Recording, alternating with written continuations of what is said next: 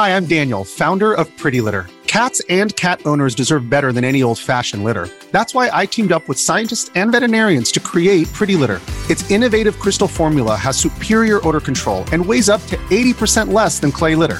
Pretty Litter even monitors health by changing colors to help detect early signs of potential illness. It's the world's smartest kitty litter. Go to prettylitter.com and use code SPOTIFY for 20% off your first order and a free cat toy. Terms and conditions apply. See site for details.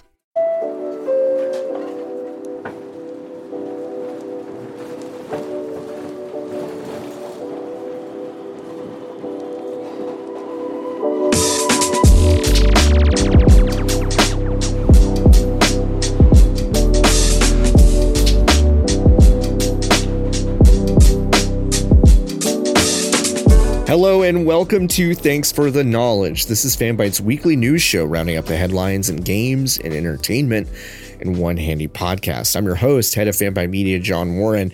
I've got an excellent show for you today. I had a cool roundtable discussion about Pokemon Scarlet and Violet, among other things, with featured contributor Funke Joseph and, for the very first time on a Fanbyte production, IGN's very own Reb Valentine. That conversation was a delight. I could have talked to them for 2 hours, but it was a good conversation.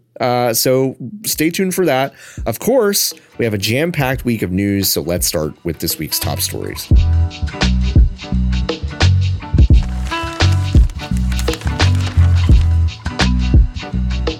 Fanbyte's Hot Games Summer 2022 is officially in full effect. This past week saw a lot of new game reveals, trailers for stuff that we already knew about but hadn't seen in a while, a lot of really cool announcements. So let's dig in. Sony had a state of play this week that was advertised as being third-party partners and some VR stuff. And while that was true, I do feel like they maybe undersold how much of a banger this entire state of play ended up being.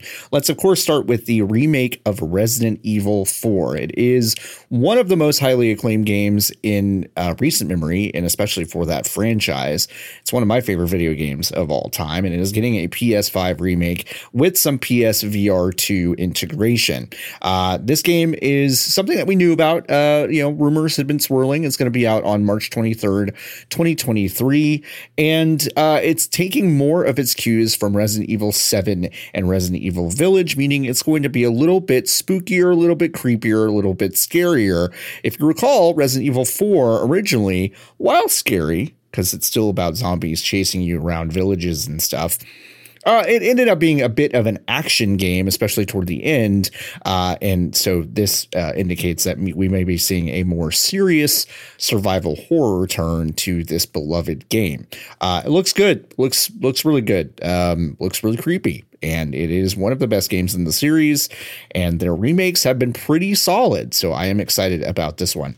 Resident Evil Village, by the way, will be getting PlayStation VR 2 support. So that's exciting for all you PSVR 2 people, as well as The Walking Dead Saints and Sinners Retribution. It is a VR game in the Walking Dead universe that is coming. And it looks pretty cool.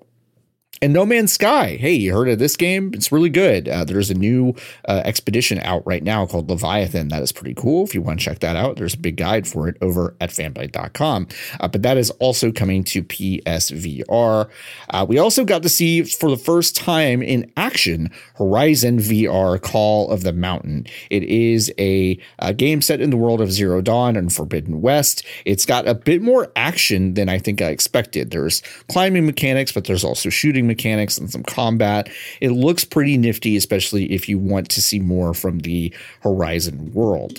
Forbidden West, by the way, is already got an update at the time of the state of play that includes a new Game Plus mode. So that's super exciting for folks who have already gone through it and want to go through it again, and an ultra hard difficulty setting in case you thought that game was too easy. Spider-Man Remastered was an updated version of Insomniac's excellent 2018 PS4 title, and it got a remaster for PS5 packaged in with Miles Morales. It's not available standalone on PS5, but it will be available standalone on PC. That is going to come out on August 12th. So if you haven't played that game, and maybe you don't even have a PlayStation, you never had a PS4, never had a PS5, then you can get Spider-Man Remastered, which is a very good action-adventure video game on PC in August. So that's very, very cool.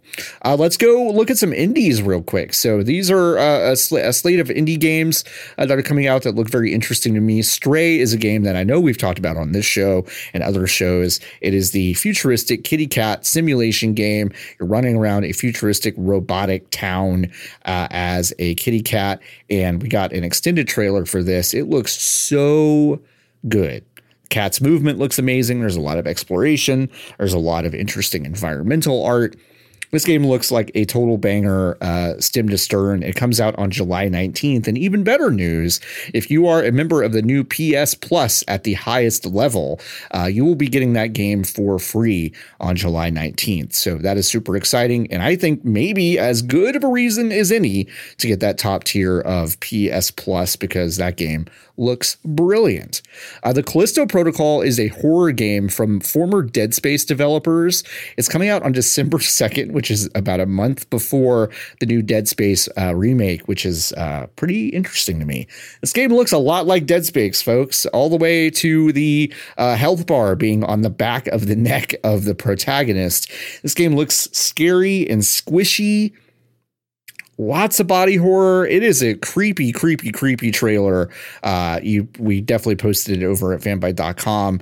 It looks great though. I'm really excited about this. I'm a big fan of Dead Space, and this seems to hit all of those notes. And that game looks amazing. We won't have to wait too terribly long, December 2nd, like I said. Rollerdrome is a cel-shaded narrative sports game. It's about skating in an arena, shooting people, doing cool tricks like Tony Hawk, but you got an Uzi. It is a PS4, PS5 console exclusive coming out on August 16th. There is also a dating sim action game called Eternites. It's a really bad name, and it looks even worse spelled out. But it is a cool combination of those things. Hey, if you like anime, you're probably going to like this one a lot. It's coming to PS4 and PS5 in early 2023. Tunic, which is a really lovely Xbox Game Pass game, is coming to PS4 and PS5 on September 27th. So that's when that console exclusivity runs out. And Season, A Letter to the Future. That is a game that we've seen some trailers before. We've also gotten some reporting from Reb Valentine over at IGN and other places about that studio's history of some kind of misconduct and mistreatment of employees. So keep an eye on that story for sure. But this game looks beautiful and interesting and cool. So I definitely still have my eye on this. It says it's going to be out in the fall of 2022. Let's talk about the two big games. We got two massive trailers and more or less, I think, gameplay debuts, really, for two of the most anticipated games of the next calendar year. Street Fighter 6 got a very, very lengthy 3-minute trailer that showcased, among other things, a full, what appears to be open world single player campaign called World Tour. It looks like you take the role of Luke. You might be able to control other people. We don't know yet. But Luke is that MMA fighting American protagonist that we've seen before now. There's a lot of references to Final Fight, Metro City, the Mad Gear Gang, which I really appreciated. A lot of cool references to other Capcom properties. This game looks beautiful. It's got some real art direction. I really think you should go check out this trailer. Even if you haven't have like no interest in Street Fighter 6, you might still kind of be interested in that. And since this trailer dropped, we also know some other things. There's a new character named Jamie, who is a martial artist that really loves Yin and Yang from the Street Fighter 3 series. Chun-Li is back, of course. Ryu's back. We've also got this cool thing called live commentary, meaning they've gone out to the community of Street Fighter and talked to, gotten big commentators to record lines.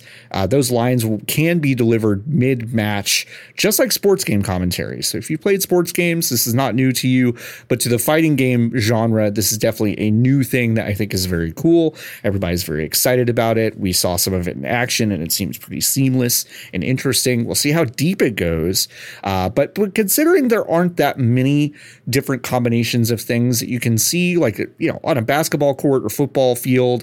There are a million different interactions that happen on a one-on-one fighting game. You can really get kind of a unique and non-repetitive vibe, I think, from this commentary. So that's an exciting development. I think that's very cool. We also overnight got a leak of the roster, and it looks pretty credible, so I feel comfortable enough reporting it. It's got a lot of brand new characters, and the roster of what appears to be the launch is much larger than Street Fighter V's. I mean, that was a big discussion point at the launch of Street Fighter V, how small the roster was, how not exciting it was, and also just a lack of modes. They're seemingly over at Capcom doing everything differently than they did Street Fighter V. The 8 World Warriors will be there. This Ryu, Ken, E Honda, Chun-Li, Blanca, Dhalsim, Zangief, Guile. So that's very exciting. But there are also returning characters. There's Cammy, there's DJ. There are a lot of brand new characters, including Kimberly, who is an amazing design. So if you want to see all the leaks, you can check those out. Those are online. I think over at vampire.com. I think we've posted that. Yes, we've posted that. And Street Fighter 6 looks great. It really, really looks good. It's coming out in 2023, so it won't be out this year. But that game looks a lot cooler than I think I expected it to be. And yeah, super, super exciting. And then finally, we got a Final Fantasy 16 trailer. It's another big, beefy trailer, 3 minutes, really showing off the world of Final Fantasy 16. It's called the Dominance trailer, and it focuses a lot on kind of the central conceit of the world of Final Fantasy 16, which is dominance. And I mean dominant, plural. Dominance, plural. A dominant is someone in this world who has unique command, who is the champion, the sole champion over an icon. An icon is basically a summoned creature that we've seen in other Final Fantasy games.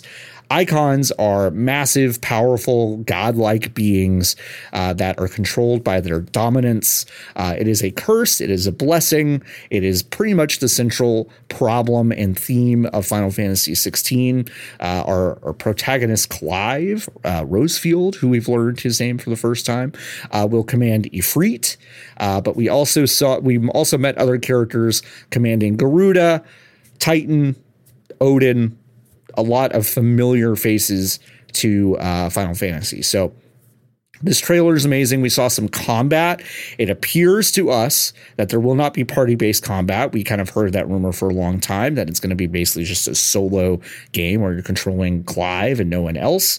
And you're basically switching between aspects of these different icons and using using combat features from those icons. So it'll be interesting to see how those develop, how you acquire those, and how you develop your character, all that stuff. So it looks very, very cool, fast-paced, frenetic action. If you've played Final Fantasy VII Remake, I think there's a lot of familiarity here. I think it's a little bit busy looking in combat. A lot of stuff is going on all at once. But this game looks like the real deal, super exciting. The team behind it is a lot of folks from Final Fantasy XIV Online. They've absolutely deserved all the praise they got for making that game so amazing. And now they've got a crack at making the next big single player numbered entry in Final Fantasy. And that is super exciting. If you want to hear a long discussion of this game and the ramifications of the trailer that we saw, you should listen to 99 Potions this upcoming week. The episode will go up on Thursday. You should definitely listen to it. Imran, Natalie, Steven Strom, and I will have a lot of thoughts about what we saw, and that'll be a really good episode. Okay, that's it for Sony's state of play, which is great. What else did we learn this week? Well, we learned from BioWare and EA that Dragon Age 4, as we've been colloquially calling it, now has a name, and it's Dragon Age Dreadwolf. And if you've never played Dragon Age Inquisition but want to, you should probably turn off the podcast for about a minute or two. Okay, I've warned you. Okay, so Dragon Age Inquisition, of course, ended with the revelation that your party member Solas is actually the Dread Wolf, a fabled figure of evil in the world, and as reveals himself near the end of the game. And now the new entry will, of course, follow up on the ramifications of that reveal. Which is very, very exciting. We still don't have a release date for Dragon Age Dread Wolf, but it is at least a tidbit of news that's got a lot of us thinking. Again, if you want to hear 4 people obsessed with the details of this kind of thing, you could definitely listen to this week's episode of 99 Potions. Again, that'll come out on Thursday. So we'll do half and half. We'll talk about Dread Wolf. We'll talk about Final Fantasy 16. It'll be a grand old time. Okay, well, what about a game that we knew was coming out? We knew the title. We just hadn't seen any real gameplay for it. It's Sonic Frontiers, an open world, next gen ass experience in the Sonic canon. And we saw some gameplay. We saw some combat.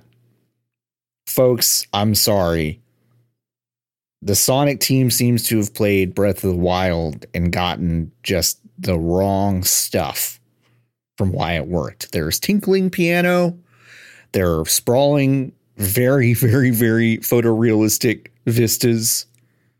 But not much else seems to be really holding this thing together. We saw some extended gameplay from our friends over at IGN. Sonic running through these big open worlds, hitting little spring jump pads in random places, running up walls, hanging out near waterfalls. This game doesn't look good to me, folks. I'll just be straight up. On Friday afternoon, we saw some combat for the first time, and it doesn't look very inspiring either. A lot of homing dashes, a lot of midair stuff. There's some combo breakers, but the enemy design isn't very interesting, and the gameplay just looks very, very, very stilted, which is not what you want from a Sonic game. You got to go fast. This game is apparently coming out this year for many, many, many different platforms, and it in no way looks ready. It looks like one of those Unreal fan games. It doesn't look like it's made by a real studio. They should probably take this one and do the Sonic animation treatment and just go back to the drawing board. It doesn't look very good. And also there's no art design here. None. You should definitely go watch the trailer, and I'm sorry for editorializing so much, but this game looks empty and sad, and it definitely will not get folks like me who don't love Sonic games in the series' good graces. So I have to just say that. But we did see a lot of it this week for the first time, and I don't think it made a very good first impression. So hopefully they take some of that advice. They push it to 2023. They definitely need to spend more time on it, because what we've seen does not inspire a ton of confidence. And also maybe it's just not even the best foot forward. Maybe there are environments that look really cool or interesting or do things differently, but this one just looks like the most boring parts of open world games. And it's not great. It's not super great. Let's switch gears to entertainment for a second. Let's talk about DC Films. DC Films obviously is a big part of the merger of Warner and Discovery, and now we know that DC Films is going to be a big part of their plans moving forward. Apparently, Todd Phillips, the director of Joker, will be very, very involved in the evolution of DC Films. That may or may not be good or bad news, depending on if you liked Joker or not. But this is a big thing. So David Zaslav, who is basically leading the combined Warner Brothers Discovery networks, has said, quote, "Over the last few months, Toby Emmerich and I have been talking about the best structure for Warner Brothers Pictures Group and the idea of creating 3 distinct film segments around Warner Brothers Pictures, New Line Cinema, Warner Brothers Feature Animation, and DC-based film production. I've greatly appreciated his insight and partnership throughout this process and feel confident this is the right strategy for our company moving forward." So if you want to know about DC Films, Todd Phillips of Joker fame yes, will be basically having a lot to do with the future of DC film. The immediate slate of DC films will probably not change. I mean, we've got Shazam, Fury of the Gods, Aquaman and the Lost Kingdom, The Flash. Those are all finished shooting. They're in post-production, all that stuff. We think Batgirl is going to be still coming out on HBO Max. Black Adam, Blue Beetle are currently shooting. They did cut a planned Wonder Twins film. If you missed that, we didn't report on it, but Wonder Twins, we're going to get a film for HBO Max, and they basically thought it was too niche and they cut it. There's been obviously an upswing in interest of DC films things, even if they're not technically films per se. Like there's an upcoming Batman spinoff about Blackgate and things like that. There's also Peacemaker, of course, which is actually really, really, really great. If you've never watched that, you should definitely check that out. And the Batman, the movie, of course, is over on HBO Max and doing very, very well. So it does seem like with this big merger, DC Films will still have a very, very important part to play in how the company makes stuff, which, you know, depending on your point of view, is a good thing or a bad thing. Speaking of HBO Max, one of its biggest surprises of the year was, of course, Our Flag Means Death, which is a romantic comedy about pirates. If you haven't seen it, it's pretty good. And it did get renewed for season 2. It is a Taika Waititi joint, and he's made some pretty good stuff. So if you are into pirates, you should definitely go check that out. Actually, not even if you're into pirates. If you're just into romantic comedies, it's a cute show. And it also looks like they made it for $5, which is, I don't know, really, really funny to me. And there's some gay stuff in it too. Happy Pride. Speaking of Happy Pride, EA has been kind of weird, kind of sticking their foot in their mouths, stepping in some shit over their memo to their employees that they should not be stepping into LGBTQ rights and women's rights and abortion rights and all of those discussions. They've gotten a lot of pushback too, especially from Apex Legends and Respawn, who have gone so far as to put a trans rights welcome message into Apex Legends. Very, very cool. Vince Zampella also took to Twitter at the end of May and said, trans rights are human rights. It is as simple as that. Respawn has grown on the principles of diversity, equality, and inclusion and strives to uphold these values. Let's be better humans. Now, of course, I originally thought this was just kind of weird, random lip service and was kind of meaningless. But putting this stuff in the actual video game is pretty cool. And it's also kind of a middle finger to EA saying, hey, don't get into this stuff. And apparently that pressure has worked in so much as of Friday afternoon, EA did tweet out a message to all of their followers. I'm going to find you the actual follower count right now. To all 6.4 million of their followers with a message that says, as a company, we are united that trans rights are human rights, women's rights are human rights. Our support is unwavering for our people and our players and our LGBTQ plus communities. That is signed from Electronic Arts. They also posted a blog post about Pride 2022. Sure, it goes as far as a corporate statement usually goes on these things, to be honest. I would love to see more actual action instead of words from big corporations over this stuff. But it does seem like the pushback on, wanting to say nothing, telling your employees to say nothing, telling your executives to say nothing, telling your satellite companies to say nothing. It does seem like that is had a major backlash within that organization. And now they're kind of stepping forward to not say nothing, which is it's something. Okay. I'm not going to be a person that cheers on a lot of corporate pride stuff because I think it's mostly pretty empty. But as some have pointed out to me, a lot of LGBTQ plus people within these companies have been fighting very hard to get their companies to just do fucking anything. And so while, yes, I do have a lot of problems with the kind of corporatization of pride, I do know that those battles are often fought by LGBTQ plus people, and those wins are meaningful to them. So I'm gonna be maybe slightly less cynical about some of this stuff going forward, be a little more thoughtful about both sides of that. But still, corporations can always do more. They're not our friends. Put your fucking money where your mouth is. You know what I mean? Hey, did y'all remember that Twisted Metal is getting a Peacock show? Because I kind of forgot about it. But I was reminded when Variety reported this week that Will Arnett, Lego's go-to for Batman, of course, and from Arrested Development. He was also in Tiny Tina's Wonderlands. And of course, the titular BoJack Horseman. He will be voicing Sweet Tooth, the most iconic character from the vehicle action game from the mid-90s. Now, this is an interesting property because I would not exactly say Twisted Metal is like a hot property. Their creator is kind of an edgelord goofus that, you know, doesn't do a whole lot in games anymore, and the series hasn't really had a new entry in a long time, and the last ones that came out were okay. I think the last really good one was Twisted Metal Black, and I think that was not a PS2 launch title, but close. Anyway, that is coming out soon-ish, and Will Arnett will be the one of the main characters, Sweet Tooth. So he's a good voice actor. No shade there. It's just an interesting property. We'll keep an eye on it.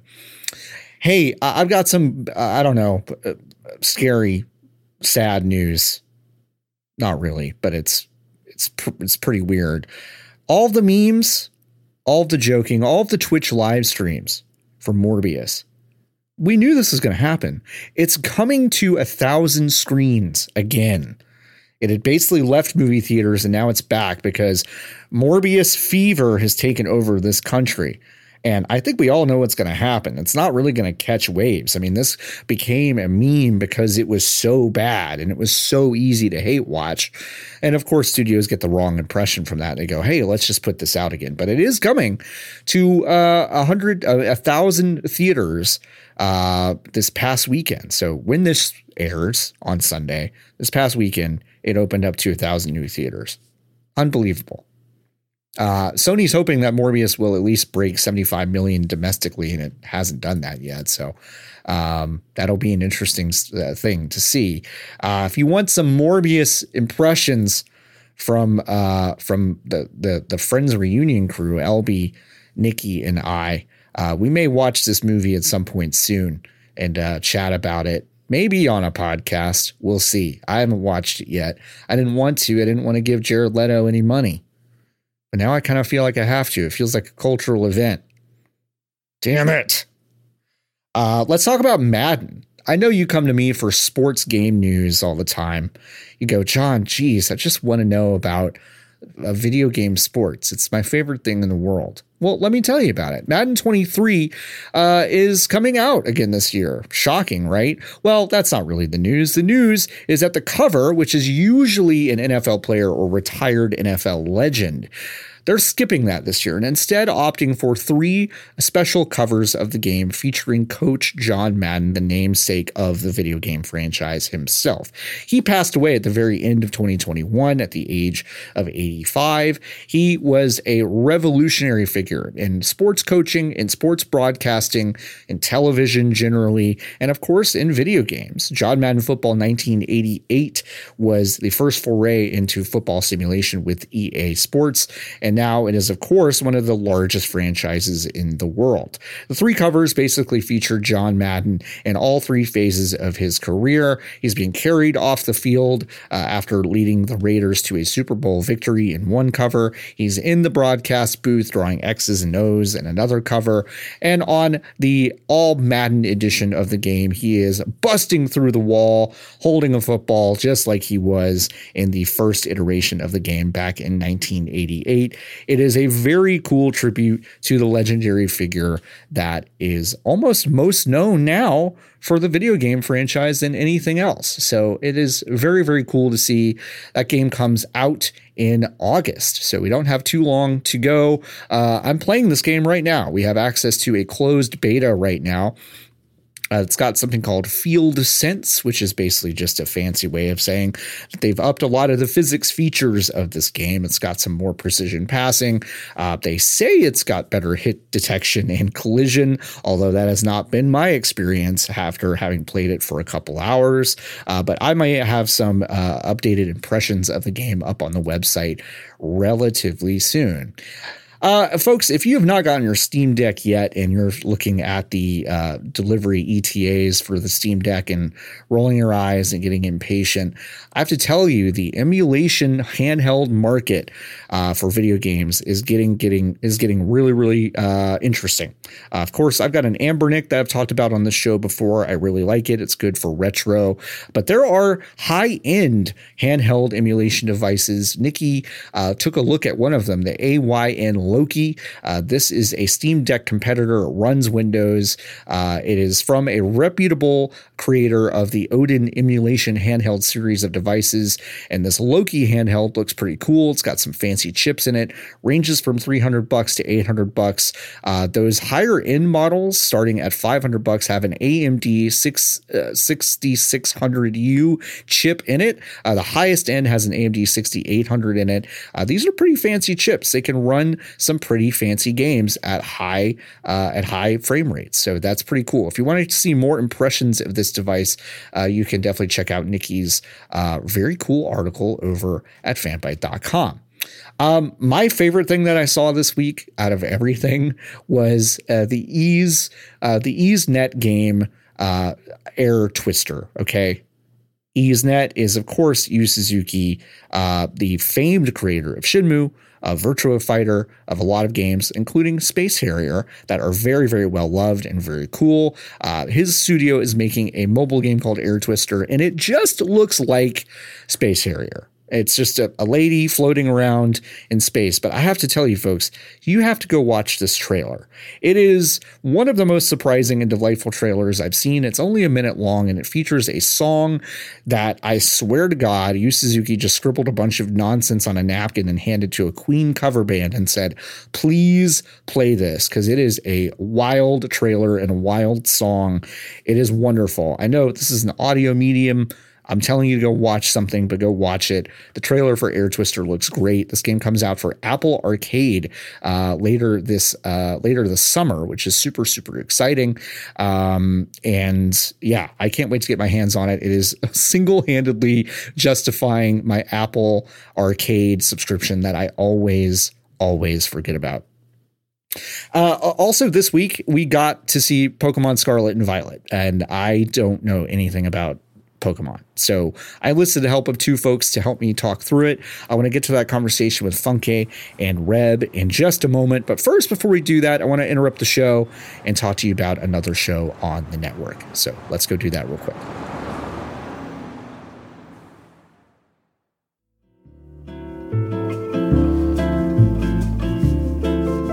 Hey, sorry to interrupt the show. I just wanted to take a moment to tell you about another podcast on the network. It's called Friends Reunion. It is a comedy podcast featuring yours truly, as well as LB Huntiers and Nikki Grayson, two of the funniest people I know. We get up to a lot of ridiculous stuff. We talk about things that we saw on the internet. We describe JPEGs way more often than we should. We talk about the intersection of losing my religion and Robin's dancing on my own. It's a really good show. And this month is Gimmick Month. It's the biggest month of the year for Friends Reunion. Every single week, we have a different theme. This week's episode is all about milk. Yeah, I don't have anything else to say about it. You got to listen to it, though. But this month, we also have The Great British Off Volume 2. If you weren't around for our first episode, yes, we celebrated everything that is British. And by that, I mean we recorded the entire episode in the worst British accents you've ever heard in your life. Another episode that you should definitely look forward to is the week where we discuss Rob Thomas and Santana's unbelievable, unparalleled, perfect summer jam, Smooth. Yep. It's just a whole episode talking about Smooth. And you don't want to miss that one. It's the best episode we do every single year. But June is full of bangers. Please listen to Friends Reunion wherever you get your podcasts. It would mean a lot to us. It's a podcast for discerning listeners.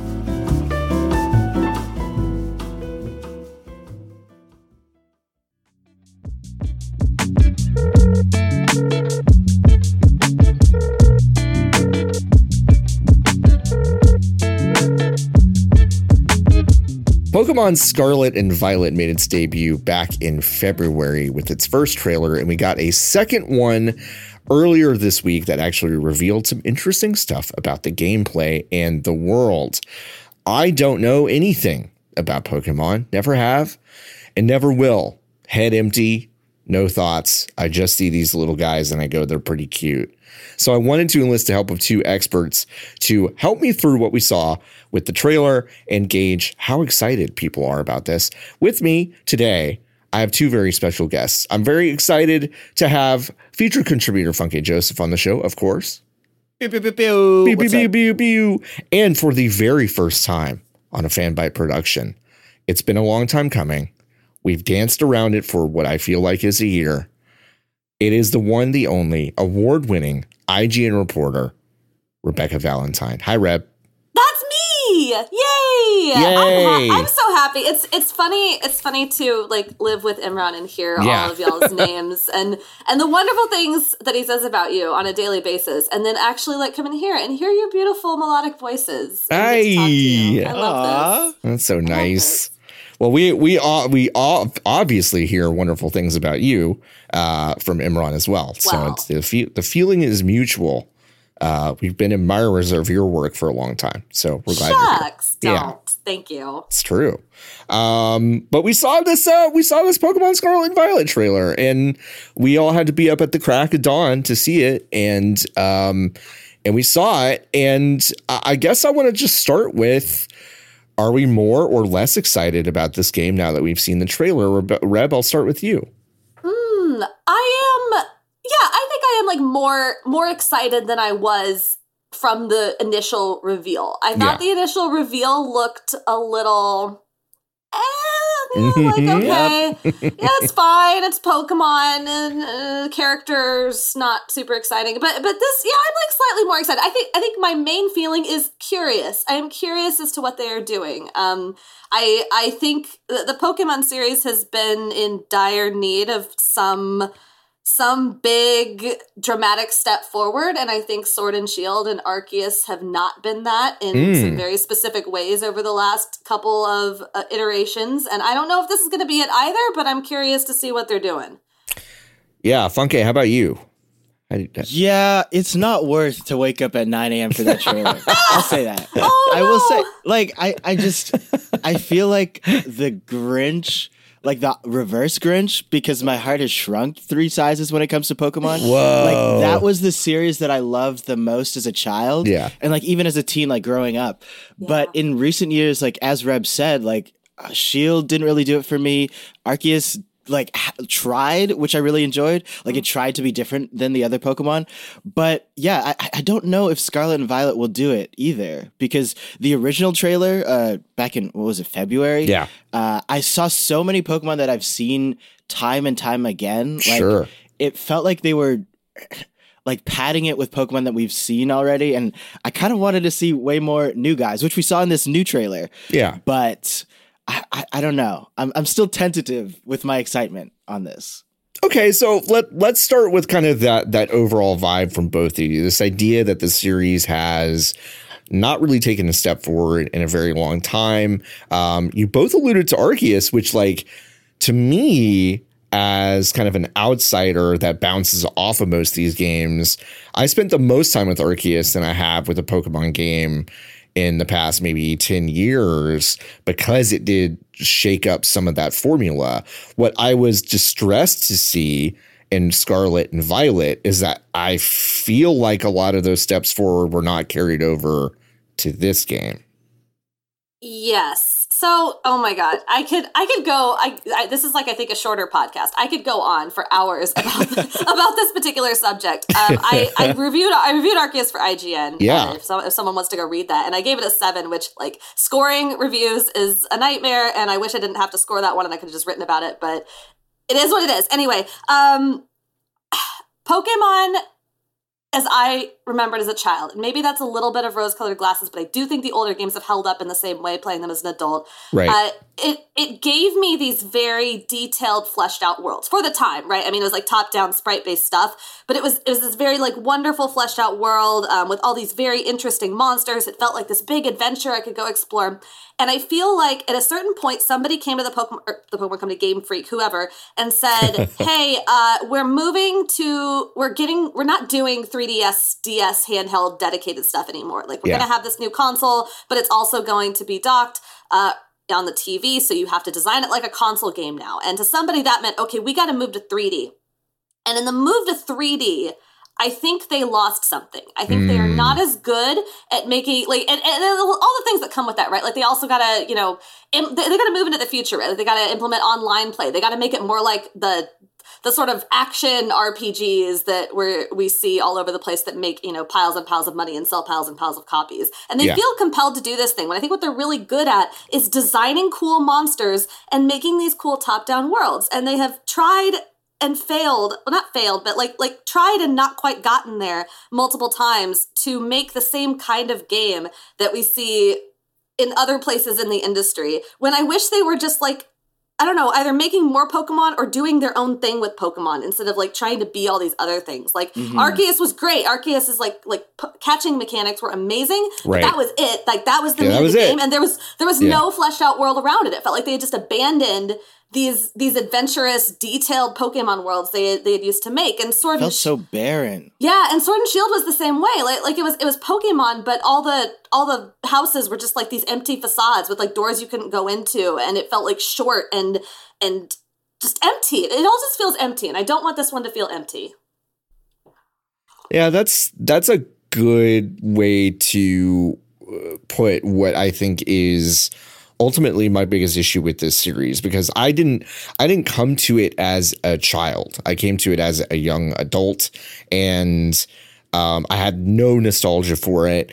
I saw this as a collection-based JRPG, which like that idea excites me, but the kind of the set dressing and the bells and whistles I expect with JRPGs involve a lot of what you just alluded to as being missing from Pokemon, which is like a lot of exploration, dense worlds, being able to go into a lot of places and, I don't know, check out bookshelves in some rando's apartment or like whatever, and like talk to a lot of NPCs, like have the world feel like it is lived in. And no modern Pokemon game has felt that way at all. Yeah.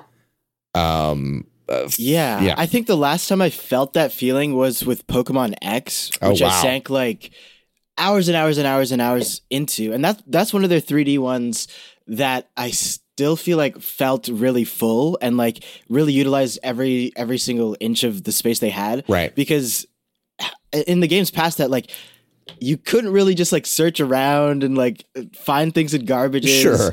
And just like little things where, I don't know, there's a lot more care into each space that they were in. Whereas now, like in the recent games, it feels like they're just trying to go for like expanding as much as they can, like making an open world. So people are like, oh, it's an open world. I know that genre. Like, let me play this. But then the open world is so empty, and it feels like Arceus, I really enjoyed the first few hours. Honestly, I was like, whoa, like the Pokemon felt really new, and like even Pokemon I knew before had like altered forms and acted differently, and it was so cool to like walk around with like a Pokeball and catch them. Like I thought about that since I was 10. Like that shit is cool. Yeah, but it does not feel like it didn't grab me in for the rest of it. Like the story, I was like, what is going on? Like, why are we here? It didn't really grab me in that sense. And I didn't feel enticed by the legendaries. I feel like when I play Pokemon, especially as a kid, I was always like, okay, I have my starters, and then I'm trying to find the legendary, and that's my mission. But I wasn't really hyped on that. Like the sense of mystique was almost there with Arceus, but yeah, as you were saying, John, it feels like that's not even in Scarlet and Violet. Like Scarlet and Violet seem way closer to Sword and Shield, which I completely bounced off of. Yeah. Yeah. I'll also add too, on top of that, to sort of address the point that John made earlier, like they the Pokemon series has this very obnoxious history of coming up with really good ideas and making a game that has this really good idea that they're using somewhere in it, and then immediately dropping it the next generation. Right. So, like, Arceus is the example of that. Like, they have this incredible catching mechanic that if there had been a better game built around that catching mechanic, I would have, like, 10 out of 10, incredible, great. Sure. But they've done this so many times before. A really great example is sort of messing around with time of day and seasons and time of year and days of the week. Ever since Gold and Silver, Pokemon has in some capacity had a system of time of day and days of the week where different things would happen depending on what your clock said, what day it was, what time of day it was. Like, the world would look different Pokemon would come out. They added seasons in, I think, Black and White. Black and White too? Yeah. One of and those. the music would change as well. Yeah, and like there were all these different things that would happen. Like, there'd be piles of snow or leaves or whatever. And it was really, really cool. But, like, every subsequent generation after they added these things, they would take away elements of it and then put them back like a generation. They can't figure out what they want to do with this system. And it was such a cool system because the idea of having this living world that changes with the seasons and the time of day and the day of the week is so fascinating to me.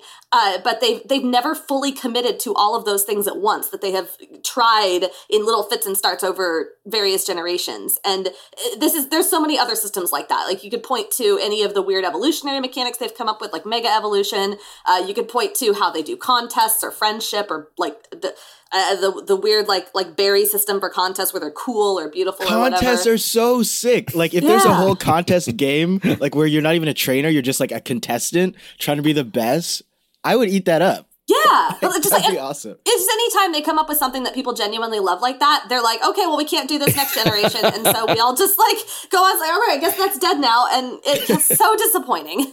Yeah, they treat these features that are beloved like gimmicks. They go, oh, well, everyone latched onto that, so that's just a unique selling point of this game that we can't put into everything else. And it really strikes me, and I think it does boil down to this to some extent. I want to talk about it, but it strikes me as being very funny to me that Pokemon, this thing that Nintendo is very, very, very much associated with, and it's this beloved thing by by several generations of gamers.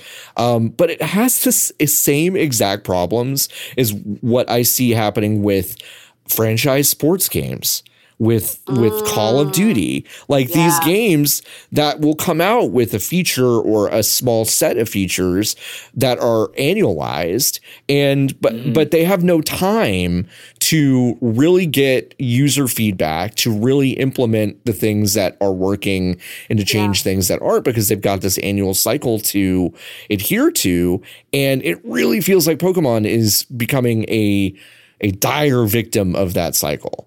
Yes. It's weighing the series down for real. Like, I reviewed Brilliant Diamond with Nikki for Fanbyte, and like the conclusion we came to is like, let these people take more time making their games. Yeah. Like, they would be so much cooler. They wouldn't have, I feel like they wouldn't have any of these issues because they'd have more time to just spend in these worlds. Like Scarlet and Violet, I feel like, this is just it's November. There has to be another Pokemon game. And it's this. They just released one in January. Yeah, I mean, it won't even be a year. Jeez, that's so fast. I know. There's been 3. Yeah. Like, that's too many. Yeah. Diamond and Pearl were Ilka. They were a different studio. Yeah, it's true. Okay. It's true. That is true. But your point stands. Yeah. Like, there's too much Pokemon. There's like, too much. I'm so down to wait like 2 years before a Pokemon game releases. And then there would be so much hype. And I feel like the studios would have so much time to like develop these ideas, actually look from the past, what they enjoyed and what fans enjoyed, and actually make something special that doesn't feel like, okay, we're pumping out another one. Right. All right. Yes. It's time. It's Pokemon time. Here you go, guys. I mean, this is some real armchair quarterback stuff, and I hate that. But it's like you have Mario, Zelda, Donkey Kong, Pokemon, Metroid, Kirby. You could just put those in a cycle where you're seeing basically one of those every 12 months, and you would have enough time to work. Like, imagine if a new major Mario game was attempting to come out every year. It would be terrible. No. We would reject that idea, I think. Yes. And it's just like Nintendo decided Pokemon is the thing that is a merch machine. It's a thing that is a great entry point for kids into Nintendo products. They've just decided this is something that has to be out every year. And it's clearly hurting the product. And I don't think Scarlet and Violet is shaping up to maybe be a difference in that story. So here's my pitch. Yeah. My pitch is, so we've got Game Freak making the main Pokemon games, Yes. the Scarlets and Violets and whatnot. Okay. Ilka made Brilliant Diamond and Shining Pearl. I actually really liked Brilliant Diamond and Shining Pearl. I thought it was a great, like, straight up remake. It did not attempt to be ambitious or anything. It was Diamond and Pearl, but on the Switch. I thought that was a great attempt for a studio doing it. Their first, a little buggy, I know, but like, it was their first attempt at, it was any other studio's first attempt at a mainline Pokemon game. Like, crap, I think they did a great job. So give Ilka, like, license to do remakes. Let them do Black and White, whatever remake we're moving on to next. Have Game Freak making the mainline Pokemon games, and then go find Bandai Namco or whomever and have them doing weird spin-off stuff. Like they did new Pokemon Snap was great, I thought. Pokken Tournament, things like that. And then put it on a 3-year cycle. So have Game Freak do the mainline game, and that's your Pokemon game 1 year. And then the next year, Ilka does their remake. And then the year after that, Bandai Namco does whatever Bandai Namco is doing. And then by that time, you're back around to Game Freak for the next big main generational game. And then you have a 3-year cycle. Everybody has time. And we get some interesting stuff thrown around here. Yeah. Everybody gets what they want. We get our nostalgic classic top-down stuff. We get our weird, cool spin-off stuff. And we get our bold new worlds of Pokemon. Yeah. And Nintendo. That sounds fire. And Nintendo still gets their annual merch machine. And that's winners everywhere. Like, I know we're backseating Nintendo and Game Freak, but like it's not a big request, I feel like, because the only series like this Nintendo does so rapidly. This serialization is Pokemon. Like I feel like it's all the time. Yeah. Like Metroid takes so long. Like Zelda takes so long. Mario takes so long. Yeah. I'm down to wait for Pokemon. Yeah. Like, yeah. I'm seriously down. Yeah. It's just it is, I do think, a victim of market forces, right? Because like I do think because kids are so different and they don't think about things this way. This is why Pokemon is the way it is. But I still think Reb's pitch is perfect. It's like they've already gotten other studios involved. Start making things the way that she laid out, and I think things will improve. But it's just like, okay, a really good example of a mechanic that was universally beloved, but then just basically disappeared. The Let's Go mechanic of having your Pokemon follow you around. That's back for this one, it looks like. So it's like they do bring some stuff back, but it's years after the fact and games after the fact. And it seems. But it's scattered, too. It's scattered, too. Pokemon Yellow, and then it was gone for a while. Right. It was back in like gold and silver, then it was gone. That it's back. They've been so sporadic about it. It's weird, but every time it's out, everybody loves it. Every single time, the feedback is, "This is great, keep this," and then it's next gone. time they're like, "Maybe not. Maybe we don't do that." And doesn't Arceus do it like halfway, where you can throw your Pokemon out into the world and sort of look at them? Yeah, but you can kind of look at them. Follow you. They don't follow you. You can like hatch them, and then they'll like hang out for a second, and then they go bye. Yeah, it's I don't know. Part of me wonders if it's a performance issue because, again, and I know some listeners at home might be tired of me talking about this, but this game looks like it runs at about 15 frames per second. and it's only the fifth one of these that's looked like that. So it is strange to me that this keeps being an issue, but if it's an issue in the trailers, it's going to be an issue in the game. Which we saw from Arceus and we saw from Pokemon Sword and Shield, but it'll be interesting. One thing that we did learn that I am definitely intrigued by is online co-op that got announced for this. How do we think that's going to work? Are you excited about it? Reb, I'll start with you.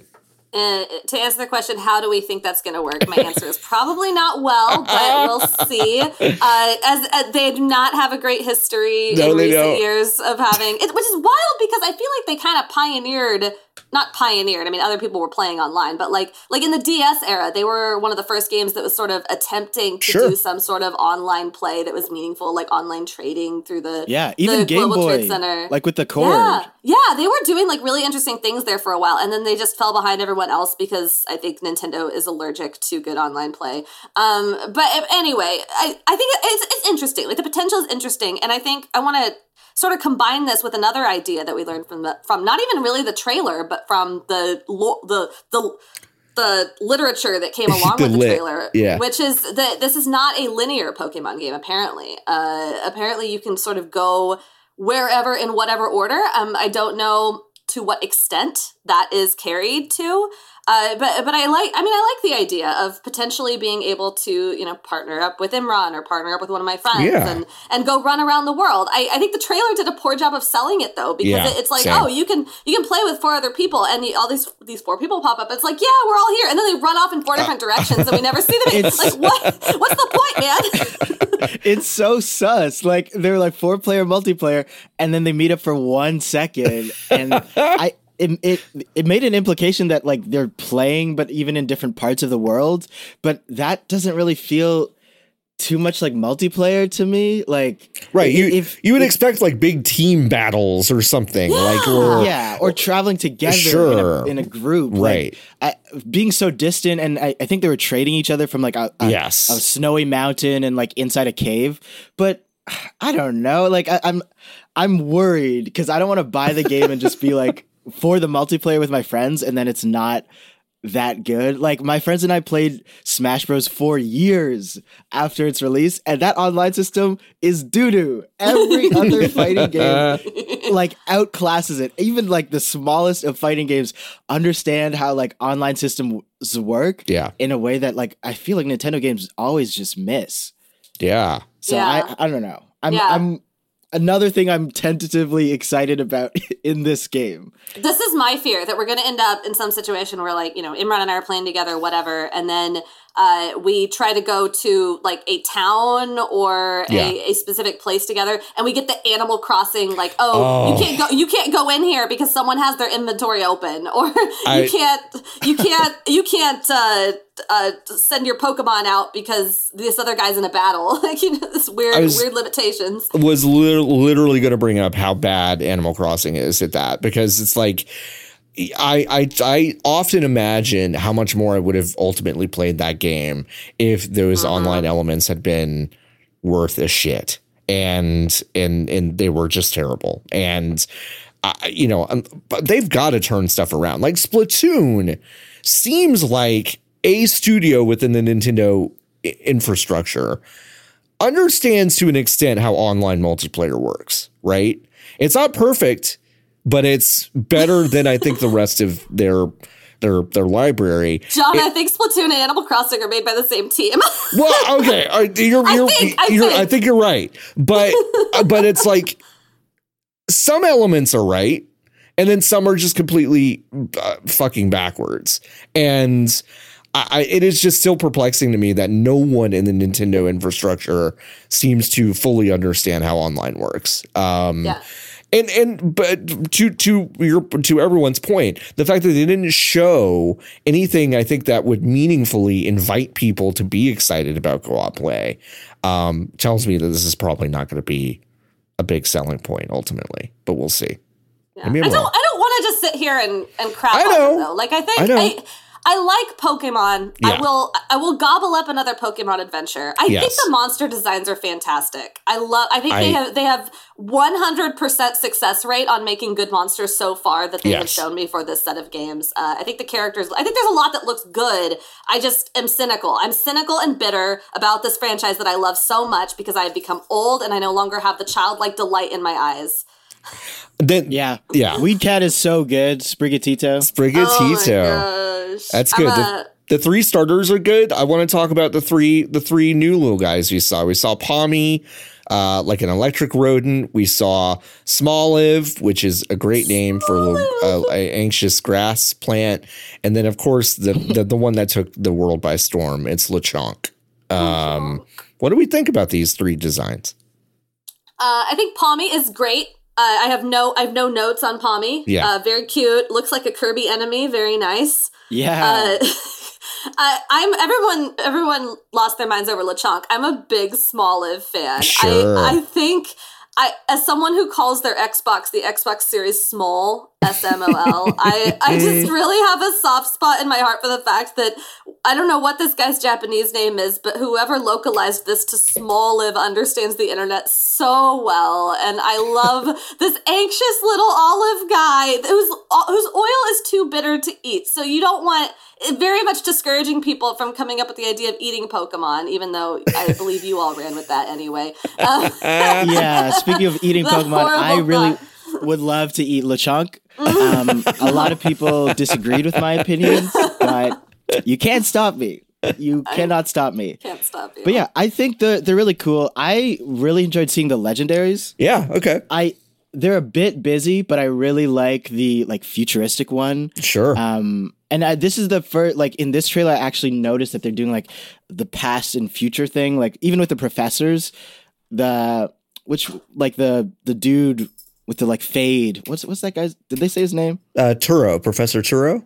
Professor Turo. Yeah, he has kind of a futuristic garb on, and Professor Sada has like a bone necklace and fangs. Yeah, y'all notice she has fangs? Yeah, I was got fangs. What the heck? I think that's really cool dichotomy between them. I did. I everyone thought these two professors were hot. I thought they looked like house flippers from Nevada that were looking for a unicorn. As someone who is very bisexual, I am very sad that I cannot. I do not feel the same way as many of my bisexual brethren about these professors. Sure. I think their designs are good. They're good designs. They're just not doing it for me, and I'm so sad that I can't participate with everybody else in that. But man, the meme game was strong. After it was good. These two were shown.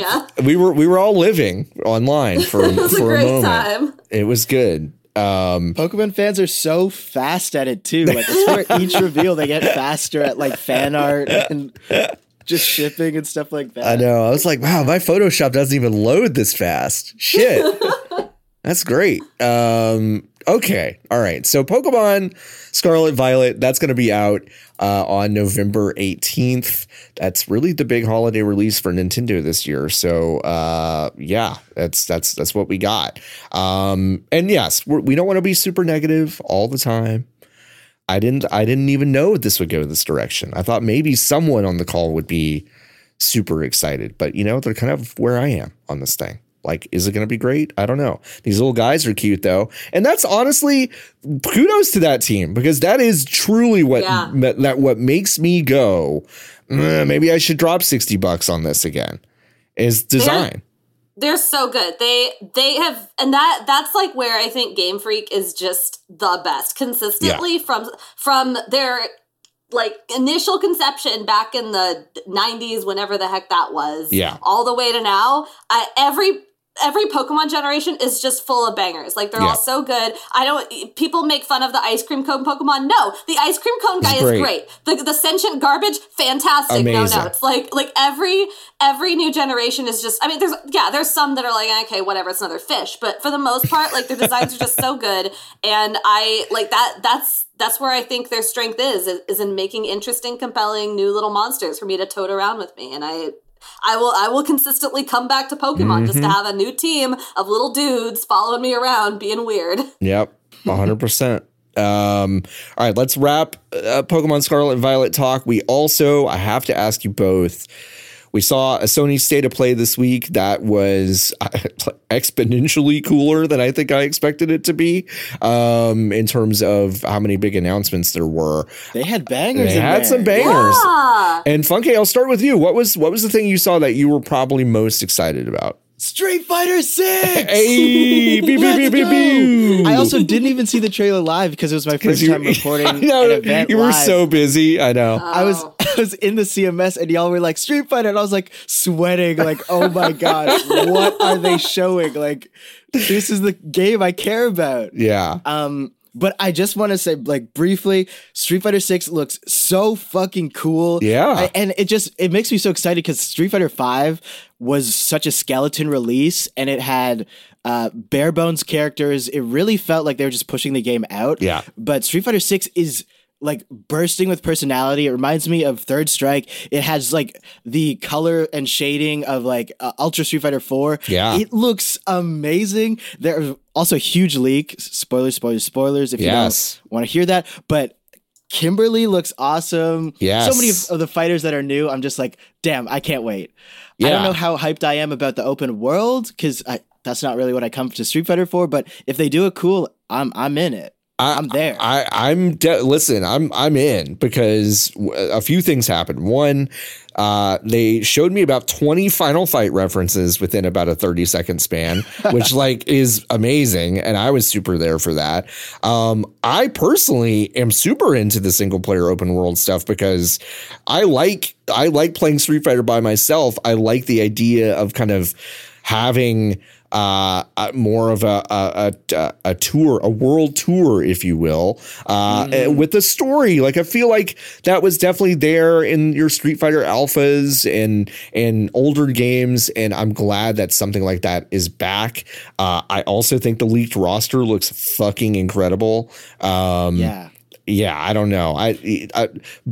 Reb, I know you are the biggest fighting game community insider expert in the world. I'm just kidding.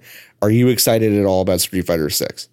I will not play it. I'm not a fighting game person. Fair enough. Friends have tried to get me into fighting games, and I just, it's not for me, and that's okay. Sure. I'm glad it's for other people. But I will say, like, yeah, Street Fighter 6 looks dope. If I were ever to be enticed by a mainstream fighting game, I was watching that like, oh, that's pretty. Look at these guys doing their kicks and punches. Heck sure. Yeah. I mean, it seems like that team is really taking a lot of the lessons that they probably should have learned from the launch of Street Fighter V.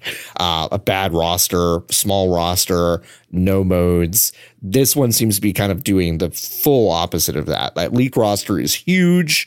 The game modes, like already at launch. Yeah, at launch, like it looks really, really cool. So I was also, it was weird. I was more confused by that trailer the first time I saw it. And then the more I read about the game and watched the trailer more, I was like, oh, wow, this looks amazing. So I'm with you, Funke, very excited about that. Two things on it, two other things I'm excited. The commentator mode, where they just have people from the fighting game community commentating in your matches. Like, just assigned to whatever inputs you hit and like combos you land, which is just so cool. Yeah. I love when games and developers like interact with the community and actually build things with them. I think that's awesome. Totally. And also this is going to make a lot of pros and hardcore gamers mad, but I don't care.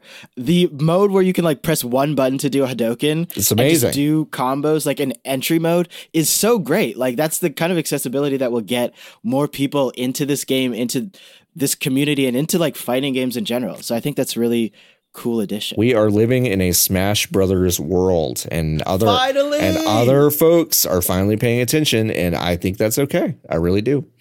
Reb, how about you? What was your most exciting thing from the state of play? Cat game. Yeah, let's go. I love Stray. It looks so good. I do not have I do not own a Sony personally. But Imran does, and he has been trying so hard. Reb, he wants me to play. I know. Let me tell you something, Reb. If you live with Imran, you own a PlayStation 5. I know. Let's just say that. I know. It's called community property, and that's what you got. I know, and he that's how he feels, and that's all. I mean, I agree. I don't disagree with the sentiment, but it's on his side of the couch. Sure. He's usually playing Genshin Impact on it. Sure. But he's trying so hard to get me to play it. Like, he even got me a controller, and he's like, "Here, this is your controller. You can play it." And I think like he wants me to play Astro Bot, which he's right. I agree that he's right. I should play Astro Bot. Yep. But I think the game that might finally get me to switch sides of the couch with him and play his PS5 might be Stray, because look at the kitty. Look at how the kitty moves. So good. It's fantastic. It looks so cool. Like, the exploration seems like really, really robust in a way that I don't think I was expecting from the very first trailers that we saw of this game. I'm super, super down for this game, and it's coming out pretty soon, like a month and a half. Soon. So July 19th. Yeah. I won't say anything much, but check the site next week for some stuff. Okay. Ooh. But I can say it looks sick. That trailer's sick. That cats are cool. Huge fan. Cats are the best. Stray looks amazing. I really can't wait for that. I, of course, partial to Final Fantasy 16.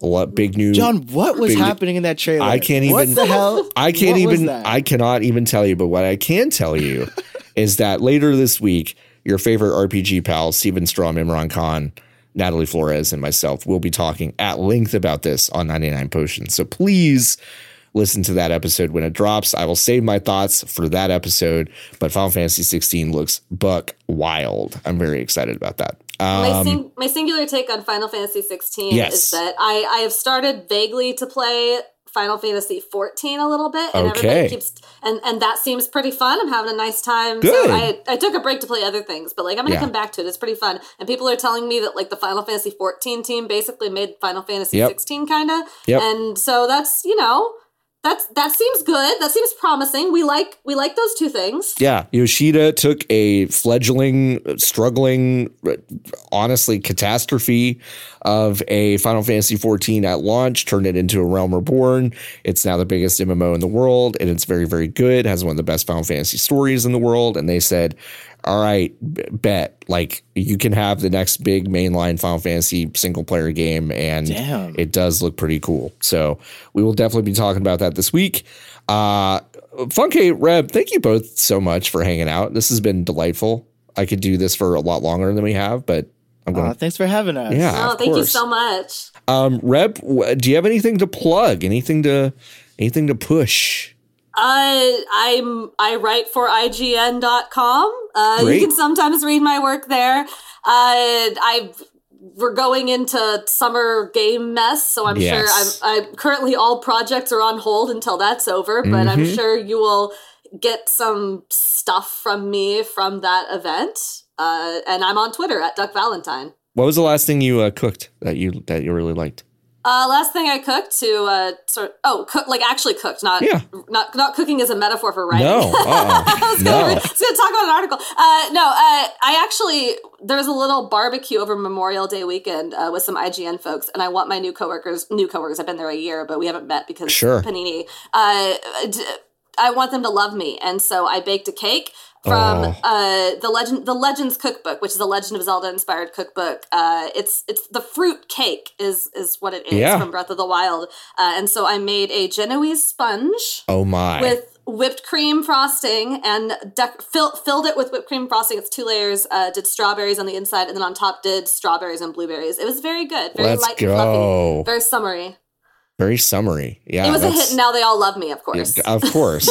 Yeah, there no reason to love you before, but now for sure. That sounds so good. Yeah, that sounds so good. Come over, I'll bake a cake. Please, Genoese sponge is no joke. It's not the easiest thing in the world, but yeah, amazing.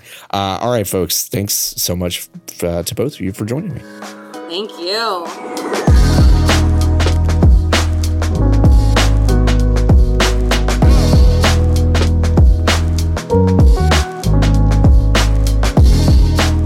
Listen, the next few months will be all about brand new game announcements and trailers, but we would be remiss if we didn't remind you that there are big games coming out right now.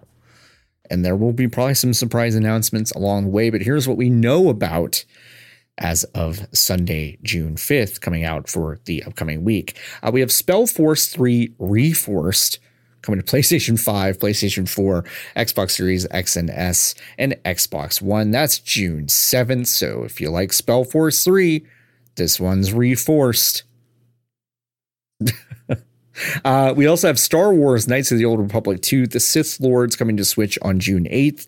The rub here, and it's very exciting, is that with DLC, they will be basically filling in the broken end of game content that came with the original. If you recall, the end of the original Obsidian release, Knights of the Old Republic 2, was a bit wonky, a bit disjointed, and a bit incomplete. And now that is going to be completed with some DLC. That's very exciting, and it's a very good game, and you should play it. You should also play the original. On June 9th, we have a double header of Cycling Madness. We have Pro Cycling Manager 2022 for PC and Tour de France 2022 for PlayStation 5, PlayStation 4, Xbox Series X and S, Xbox One, and PC. So both of those are on June 9th. We have Demon Slayer Kimetsu no Yaiba, the Hinokami Chronicles, coming to Switch on June 10th. Okay. We have The Quarry, which I'm hearing cool things about. Ooh, spooky. Coming to PlayStation 5, PlayStation 4, Xbox Series X and S, Xbox One, and PC on June 10th. And then the one I'm certainly most excited about, we have Mario Strikers Battle League coming to Switch. It is a brand new Mario Strikers game. You have no idea how much of that game I played on Wii. I played so much of Mario Strikers, and I cannot wait to play more of this when it comes out on June 10th. Very, very excited about that. In terms of Xbox Game Pass, they have not announced anything new since last week. You know, we've got Assassin's Creed and some stuff coming out in June. Very, very cool. They basically said, hey, you should look at our big showcase on June 12th. That's Sunday, June 12th. It's my dad's 70th birthday. Happy birthday, Dad. They're going to probably, what it sounds like, announce some stuff coming to Xbox Game Pass that day and probably throughout June. So yeah, that'll be a big announcement coming in the next 10 days or so. So keep an eye out for that. That's about it. We've already seen Stranger Things season 4. We've already seen some other stuff come out on streaming. There's not a lot out right now. Obi-Wan Kenobi is still running strong. People have a lot of opinions about that. I still haven't sat down and watched it yet, but I intend to.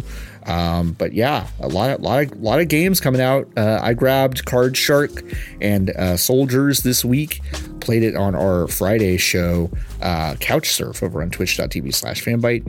Those are good games. You should definitely check those out. And get excited for Mario Strikers. Come find me online. Find me on the pitch. And that is a wrap on this week's episode of TFTK. I want to thank my two guests. Funke Joseph, thank you so much for hanging out. You can find their wonderful writing over at fanbyte.com. Like they alluded to, there's a lot of cool stuff coming out over the next few weeks. You can find them also at FunkeFly on twitter.com. And of course, Reb Valentine over at IGN. Please read her excellent writing and reporting.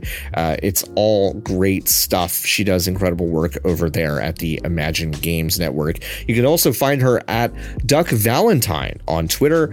And yes, she does post pictures periodically of her amazing looking cooking. So definitely check that out. Oh, and her cats. They have great cats over at Shay, Imran, and Reb. So it's a good follow on Twitter.